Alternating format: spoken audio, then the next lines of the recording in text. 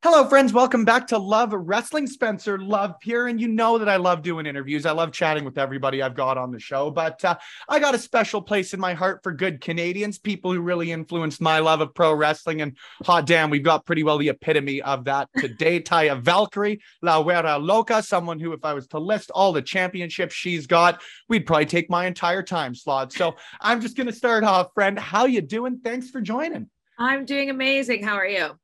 I'm great. I got no complaints. It's a beautiful day in Edmonton. Hopefully you're getting a good one on the West Coast as well. And hopefully it was good for you when you were back up here recently. It's pretty cool that I've got the chance to chat with you so recently after, of course, being back in Alberta, coming out and wrestling for NEW, because it'd been a while since you'd wrestled up in Canada. How was it? How was the experience? And how was it? It was crazy because I literally had not been back to wrestling Calgary or Edmonton since I left, probably.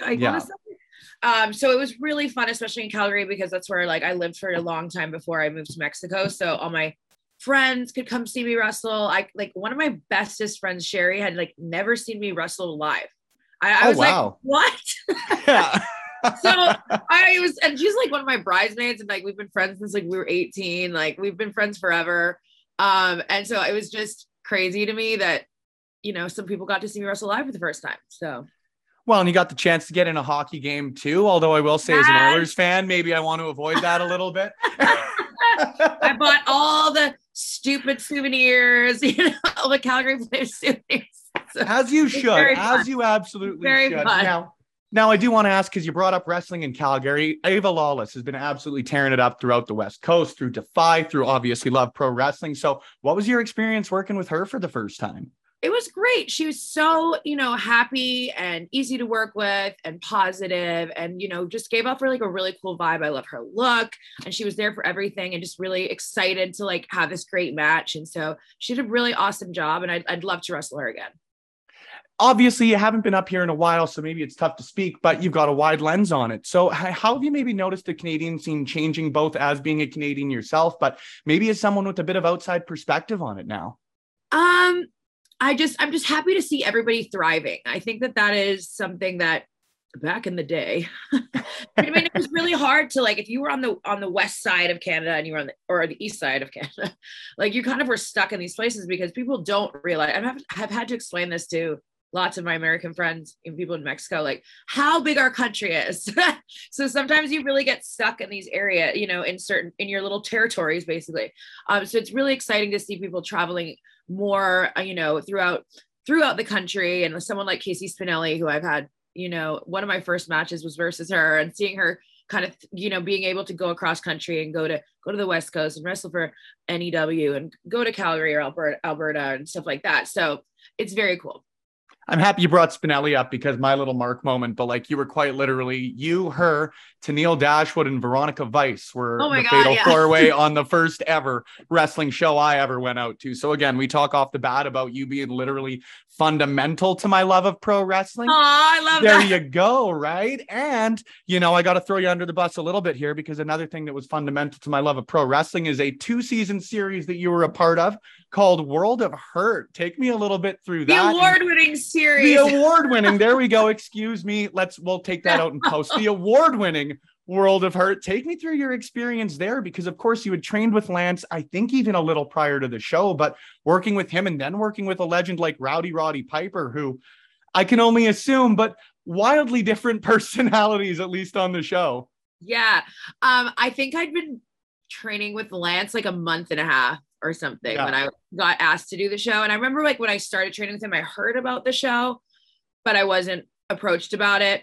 And then I don't know if someone pulled out, or I don't really know what the circumstances were, but little old me with no experience got put on the show, which was crazy.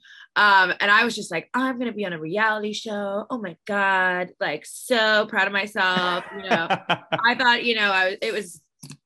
it's just funny to think about those things now, but I was very excited to be on the show. I thought it was super cool.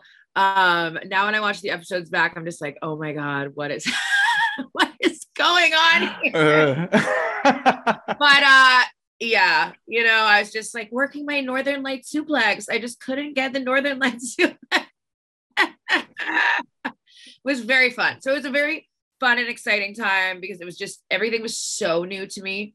And yeah, it was great. And then doing season 2, obviously being asked to come back like 6 months later was also fun. And yeah, Roddy Piper was amazing. He seriously put a lot of like, how can I put this? He really gave me a lot of inspiration for how like my promos are, because he talked about that a lot in character work, which I think you see, character work is super important to me. So he was one of those people that really taught me a lot about that, for sure.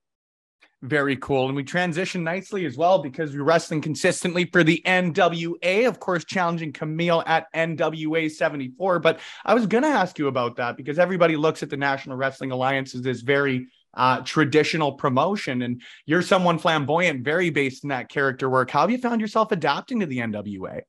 I've been adapting well. I think I thrive in any environment that challenges me. And this was just a different style or a different look and just different overall. And I think that that's exciting. So I'm just happy to be bringing my Ty Valkyrie flair and flamboyancy and fabulousness to the NWA. And I'll continue to do that at NWA 74. I mean, it's me versus Kamille. Kamille and I have wrestled before in XPW here on the West Coast. So I know what I'm up against. I'm very excited to be, wrestling someone who really challenges me and is physically like, she just is tall, she's strong, she's extremely talented, she's been holding this championship for a long time. So me as the modern day, I don't want to say belt collector, I'm just going to say multi-time champion.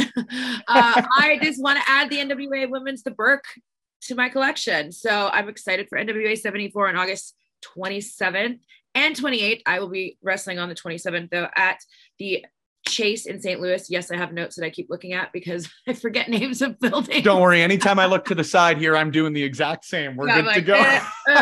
Yeah. So we are 2 nights though in St. Louis, and then we will going on to Nashville to do the tapings for NWA. So.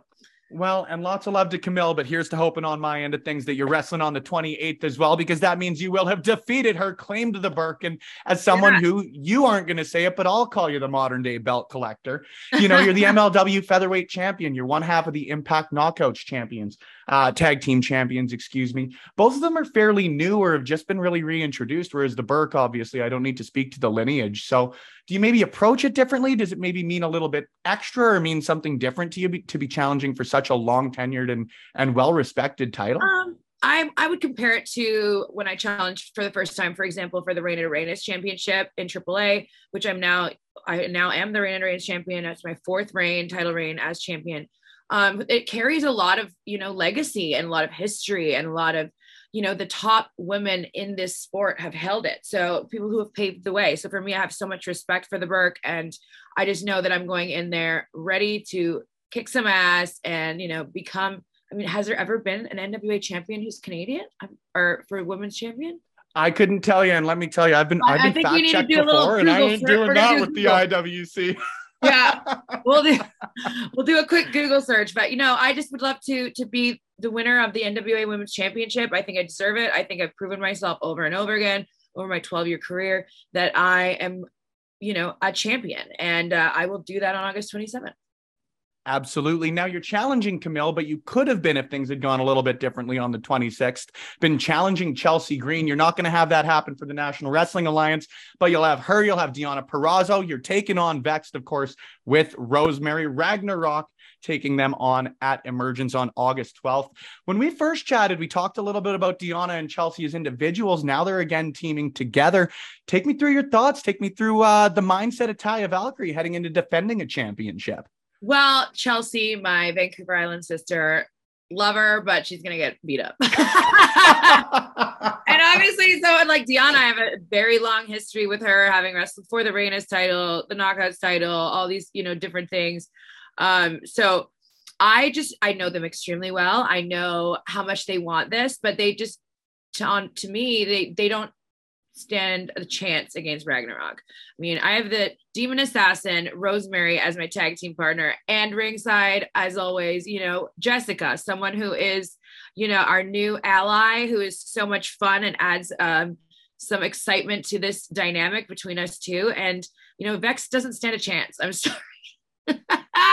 Well, I'll leave that one. I'm sure I'm going to get something in the comment section there, but I'll leave that one. I respect both of them. I respect Vex so much, but we are Ragnarok. We are unbeatable. And that is just, I'll leave it at that. Well, you touched on it a little bit too, and you're tying me in nicely well here, Taya. Us Canadians even finishing each other's sentences. But you worked a ton with Rosemary prior to your time elsewhere. Now you're back. You're working with Rosemary again, but with the added little panache of Jessica Havoc. So how's the experience been? You talked a little bit about it, but let's expand a little bit. It's been amazing. I respect Rosemary on, so much as such a creative genius that she is, in this sport. And working with someone like Jessica Havoc is also a dream. We all have worked with each other for years, and we just have this natural, as we say, like you said, finishing each other's sentences, and we creatively just kind of bounce off each other so well. I also just think it's really fun that we are just so different, all three of us, and it adds this excitement, and it adds kind of, we have all different types of fans that follow us and all different kinds of haters that hate us. But it's very fun. I couldn't be happier than have someone like those two by my side. Do you approach title matches with a different mindset? Obviously, working as a tag team versus approaching a singles match is a bit of a different thing. But we talked earlier, like the Burke, the Featherweight Championship, all wildly different promotions. So do you approach it as just, I'm going in to defend a title, or do you have to, approach with a different strategy a little bit? I don't really think that, obviously there's a huge amount of pressure that goes into it anytime you're defending a championship, but this is what I do. So I'm thrive under pressure. It just makes it more exciting for me. And I don't know. I just always go in there, prepared to show my best version of myself and lay it all out there on the line for those championships. Now, you didn't win the championship, but you were a part of the first ever Women's Wrestling Army show a few months ago. How was that experience for you?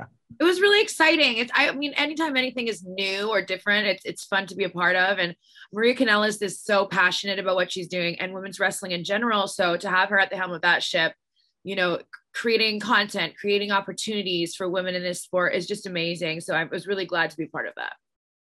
What's the difference? Obviously, there's the obvious one, but what's the difference for you in working maybe an all-female show or an all-women's show versus working a traditional Impact show or MLW show? Is there a different approach backstage? Is it a different environment, or how do you feel on that? There's more of us, and it's great. All about the ladies. No, it's different and the same. I don't really know how to describe it, but I just feel like also when there's an all-women's show that we're all just still having to prove ourselves, and so there's a different kind of maybe an energy or an excitement because we're doing something different and doing something that we are passionate about. Absolutely. Now, Kyle, we'll close her out here quickly. I don't want to talk about specific goals because you've sort of answered those in the couple interviews you've done lately. Take me through the desire to want to write a book, because you brought that up a couple of times, but only fleetingly. So yeah, I thought about it for a long time, and I maybe I haven't started because I'm scared.